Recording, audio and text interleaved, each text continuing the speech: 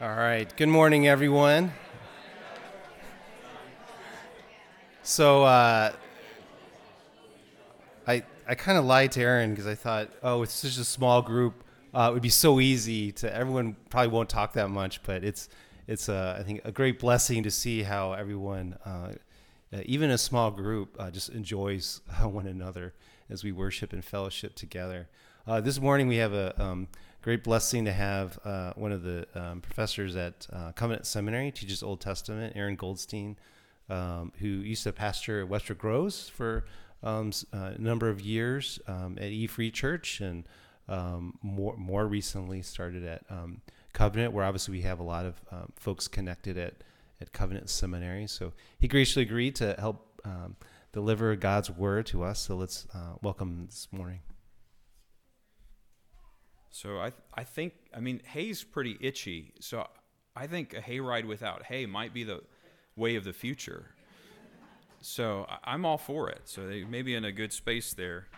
Thanks for having me, welcoming me here to be with you all and to share from God's Word with you. It's a real delight to be here and to be visiting with you today. Our text for this morning is Psalm 1.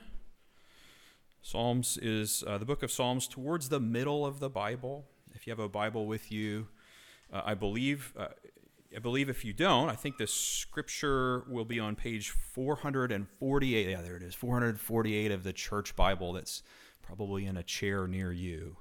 So Psalm 1 is what we're going to be looking at today. And as you turn, maybe if I could make just a few quick words about the book of Psalms in general, it might be useful. It's a collection of psalms, songs that God's people are to sing to him. There's 150 of them in the book. And we can think of the Psalms as a hymnal for God's people. Now, within the book of Psalms, there are all kinds of different songs, all of them to be sung to God. There are psalms that praise God for some aspect of his character or his great works. There are psalms that give thanks for answered prayer. There are quite a few psalms that cry out in a time of distress. Right? Many different sorts of psalms. Now, though they're written by human authors, the psalms are also God's inspired word to us. They're a gift from God, words from him, for his people, for us to sing, to pray, to contemplate. And the Psalms, as a gift from God, both give voice to our deepest emotions, but also shape them unto godliness. That's what we have in the book of Psalms. Now, this particular one that we're looking at, Psalm 1, the first one, is something of a doorway into the whole book, an entry point. The Psalms has much to say for God's people about God's blessings, about the hard things we experience in life and how we can have hope in the midst of that. But this psalm is set here at the beginning as kind of an entry point, a doorway, because first there's a choice to be made between two different ways in life, two different paths. So what I'm going to do, hopefully you found your way to Psalm 1 at this point. I'm going to read it and then pray and then we'll spend a few moments talking about it together.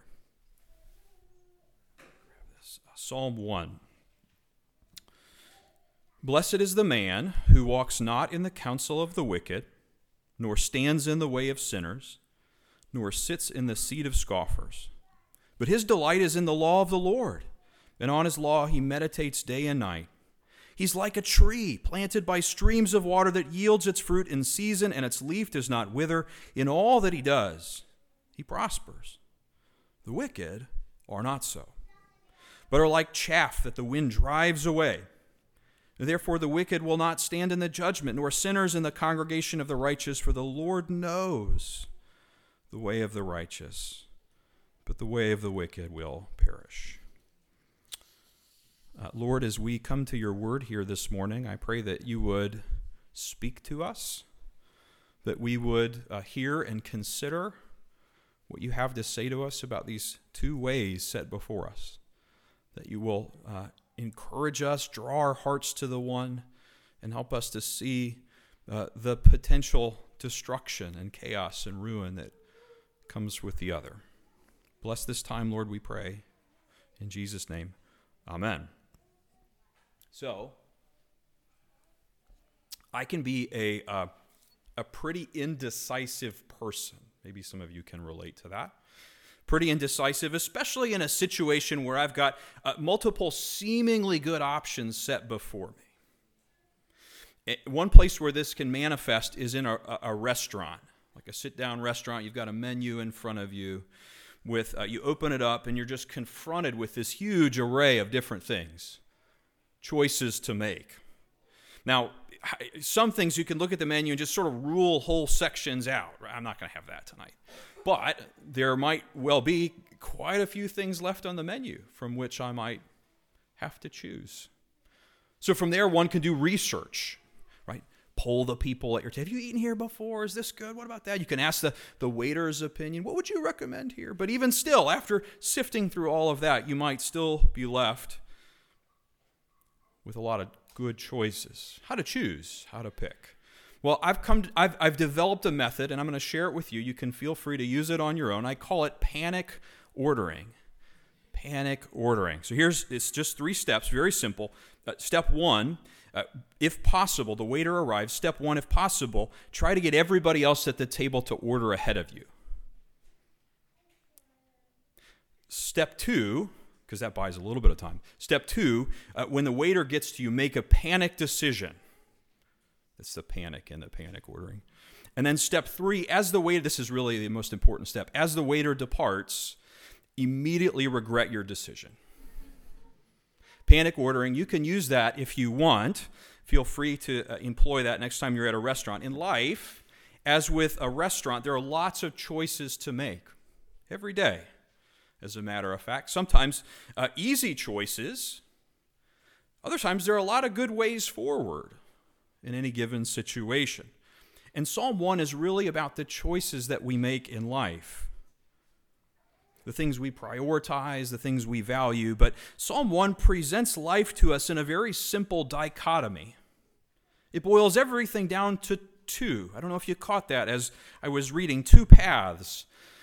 It calls one path the way of the righteous and calls another path the way of the wicked. Now, that terminology, the way of the righteous and the way of the wicked, shows up at the very end of the psalm directly, but the whole psalm is just this reflection on these 2 paths that are set in front of us. Now, when the Bible talks about a way or a path, it's not talking about a single choice or a single moment. Rather, it's talking about the whole orientation and direction of one's life, whether your life is headed in a Godward direction or in a direction away from God. Right? The Godward direction, the psalm will talk of as the way of the righteous. Walking away from God, a direction away from God, the psalm will talk about as the way of the wicked. As such, all of our choices in life, all the individual things we do on a day-to-day basis and the things we prioritize and value, all of it gets subsumed in this one distinction. Are we moving toward God or away from Him? For the Bible teaches us that all of our lives, every little bit of it, is to be lived before God and unto God. There's, of course, an initial decision that we make. When one decides to walk this way of the righteous, decides to follow after God, but the Christian life doesn't end at that first moment of belief, because Jesus' call is follow me, and that is a call that we hear every single day, every moment of our lives. So the psalmist, the author of this particular psalm, lifts these 2 ways up, the way of the righteous, the way of the wicked, lifts them up for our consideration. He becomes something of a guide and walks us slowly down each of these 2 paths to see where they lead. With the design, ultimately, we might see the goodness of the one and be attracted to it, say, I want that. And see the destruction and ruin of the other and turn away from it. We will walk those 2 paths with him here this morning.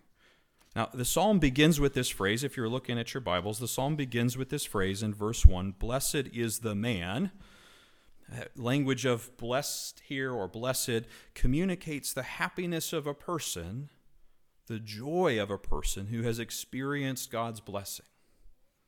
In other words, this one has experienced the blessed happiness that is the result of living life in a certain way, by walking this path the psalm calls the way of the righteous.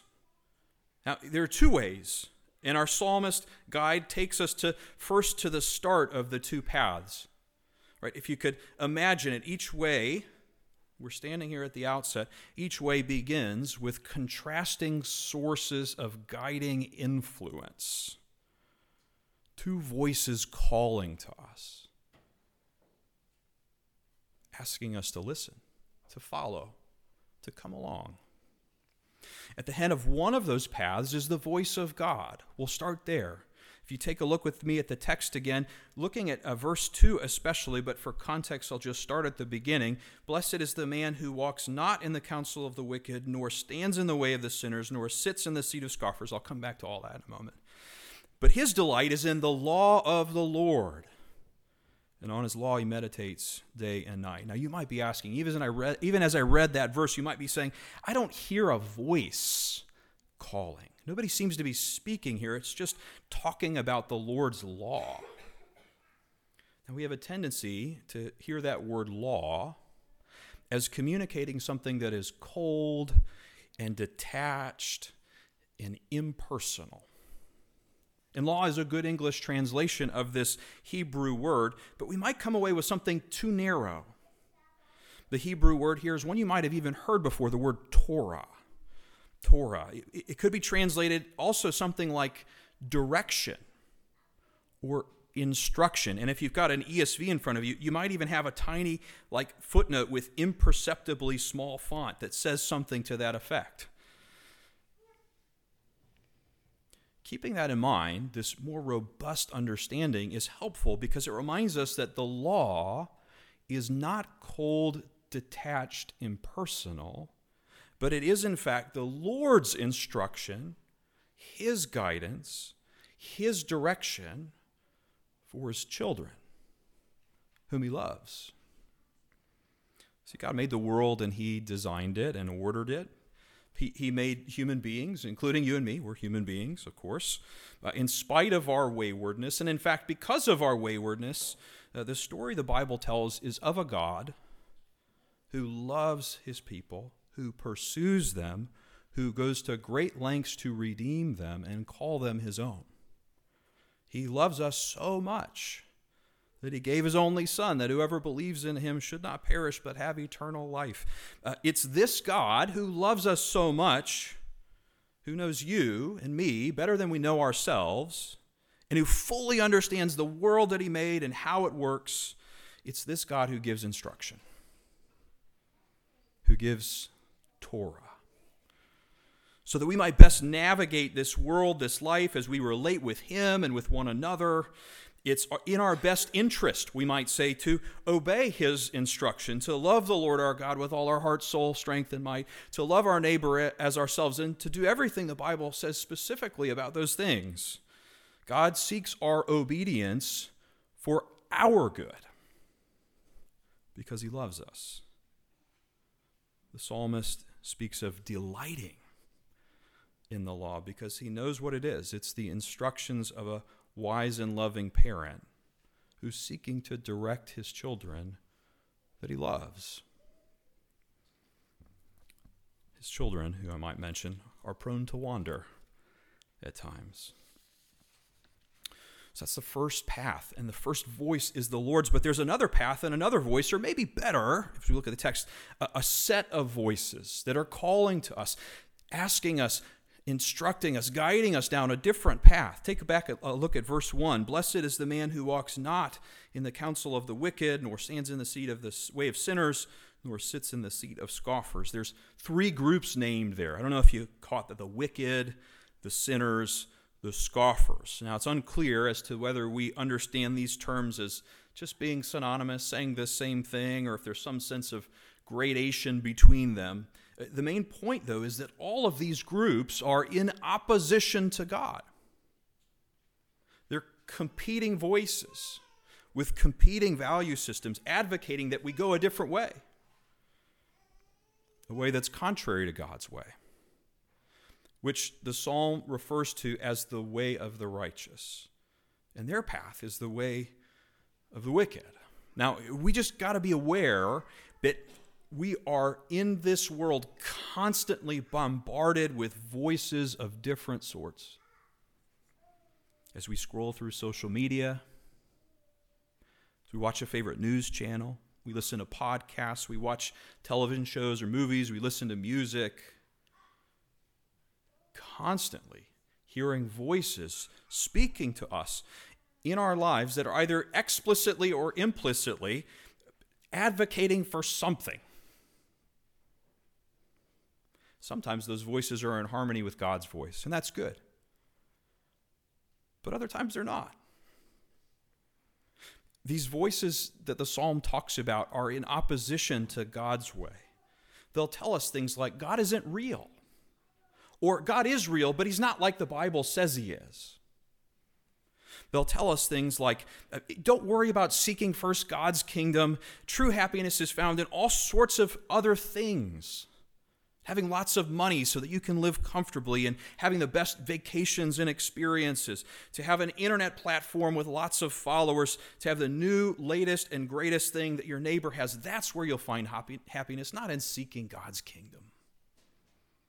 They'll say things like, the most important thing about you is not that you're made in the image of God. It's not that you're a child of God bought by the blood of the Lamb. That's not what's the most important thing about you. You've got much more important sources of identity in other places. That's what they'll say. They'll advocate allegiance to a particular political party. Not that political parties are bad in and of themselves, of course. But allegiance to a party over and against allegiance to the King of Kings and the Lord of Lords. They'll say, don't listen to God.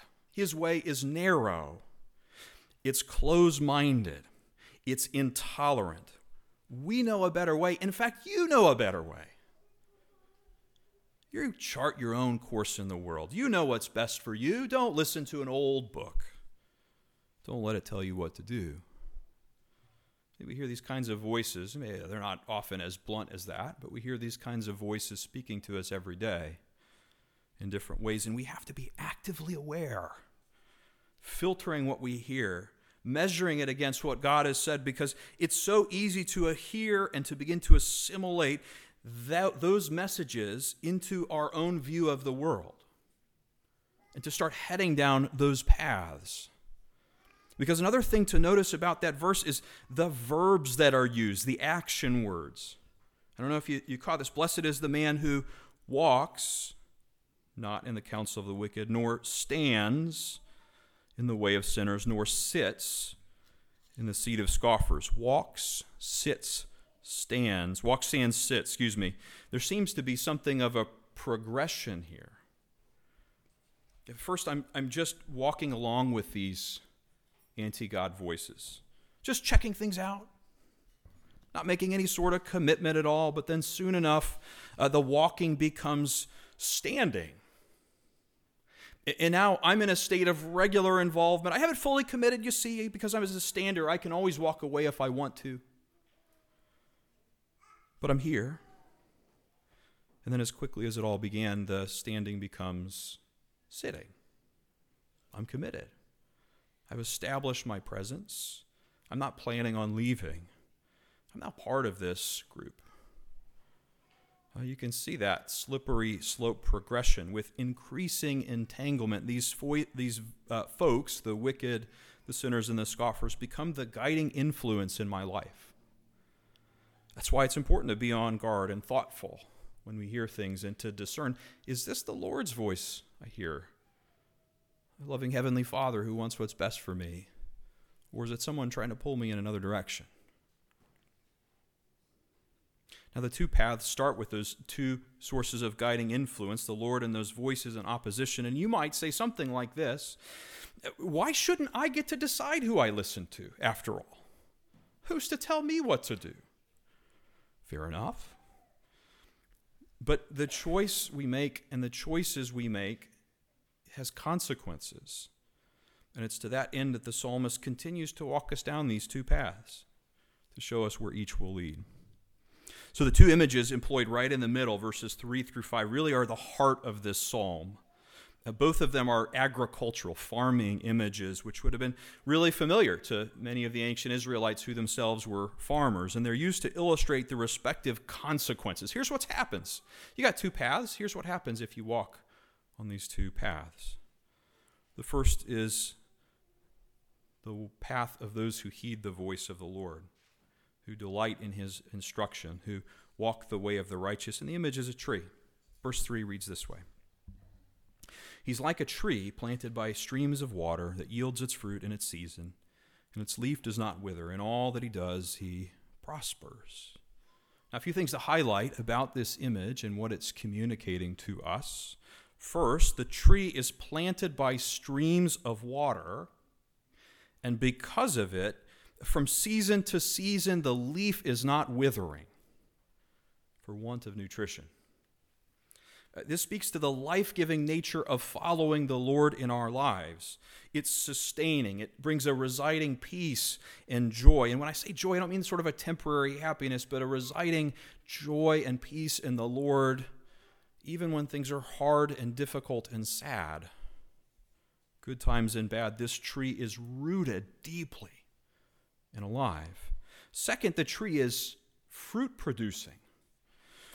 The last line, in all that he does, he prospers. We might hear prosper and conjure up all kinds of ideas about financial gain or career success, advancement in athletics or academics, fame and fortune. We hear prosper, and those are the things that often come to mind first. As one of my colleagues at the seminary points out, though, a tree bears fruit not for itself, but for others. It's perhaps a good moment to remember that this psalm is a song that would have been sung by a congregation of God's people together. God envisions his people living in the context of community, in fellowship with other believers. And the sort of prospering that this psalm involves is actually the ability to serve other people in the community of God's people. In other words, part of the result of the fruitful life of being a follower of God is the ability to be a benefit of others, to weep with those who weep, to rejoice with those who rejoice, to be an encouragement in word and deed with those who are around us, to be generous, the ability to be generous with our time and our money and our energy, to be able to offer wise and godly advice, to be a blessing in all sorts of ways. Those are all fruits of a life lived on the way of righteousness.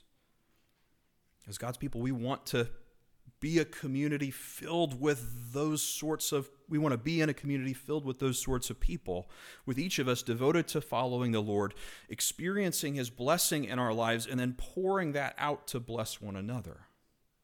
That's a beautiful thing to envision. But what about those who don't heed the voice of the Lord and instead follow the guidance of the opposition, the wicked, the sinner, the scoffer? The second image communicates a contrast, and it's the beginning of a warning. Verse 4 says this: the wicked are not so, but are like chaff that the wind drives away. Like the fruit tree, this image would have been readily understood by ancient Israelites, many of whom were farmers. Chaff is, I don't know this naturally, I had to read about it, of course. Chaff is the part of wheat that in a threshing process, you throw it all up in the air, and the grain, the part that you eat, is heavier, and so it falls to the ground, but the chaff is the stuff you don't want, and it just blows away. Unlike the strongly rooted tree, the chaff has no roots. So it's just blown from place to place, to and fro by the wind. Doesn't have any life at all, as a matter of fact. It's a pale picture describing a person who is walking on the path of the wicked, always looking to find satisfaction somewhere in the world, something that will bring lasting joy, something that will bring hope and purpose, something to anchor to, and looking in all sorts of places, never fully finding it, always empty, when the only thing that can actually provide that is following after the Lord. At the very end of our psalm, the psalmist guide, he takes us to the end of each respective path so that we might see where it leads to its ultimate conclusion. Take a look at verses 5 and 6, if you would. Therefore, the wicked will not stand in the judgment, nor sinners in the congregation of the righteous. For the Lord knows the way of the righteous, but the way of the wicked will perish. Now, this twofold description actually reminds me of the way that Jesus concludes his Sermon on the Mount, this famous teaching of Jesus' sermon from Matthew chapters 5 through 7. He ends the sermon this way. He says this, "Everyone who hears these words of mine," this is Jesus speaking, "and does them will be like a wise man who builds his house on a rock. And the rain fell, and the floods came, and the winds blew and beat on the house, but it didn't fall, because it had been founded on the rock. And everyone who hears these words of mine and does not do them will be like a foolish man who built his house on the sand.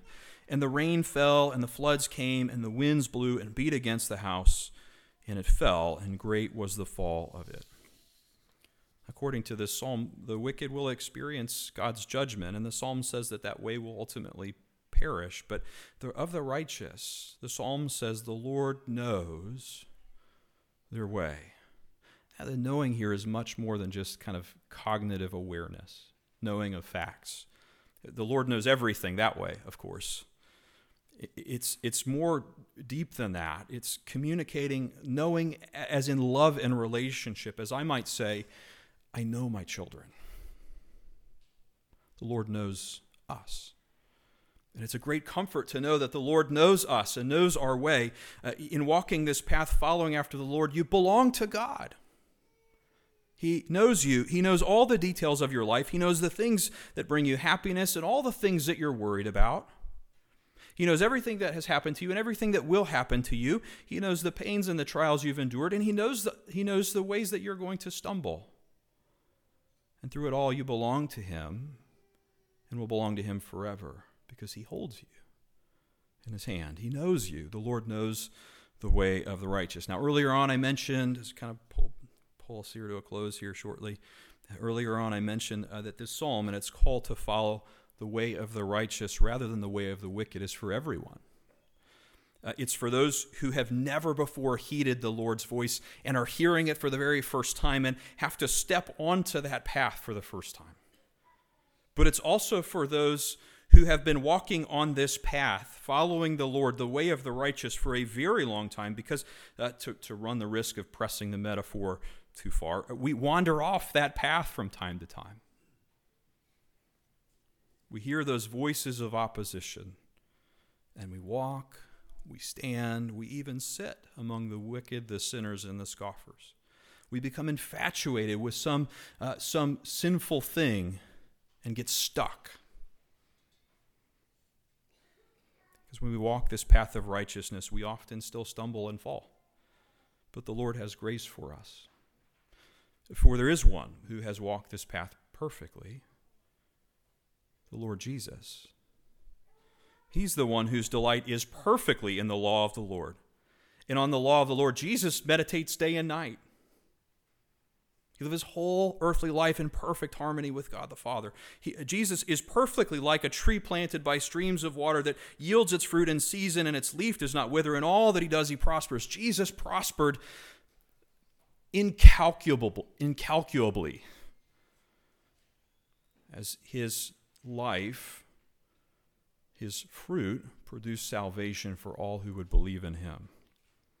See, our walk on this way of the righteous that the psalm talks about, it's not a lift yourself up by your bootstraps, keep working harder at it kind of a walk. It's a walk of faith in Jesus, in what he's done for us. See, he stands as our Savior so that we find grace when we stumble, when we wander off.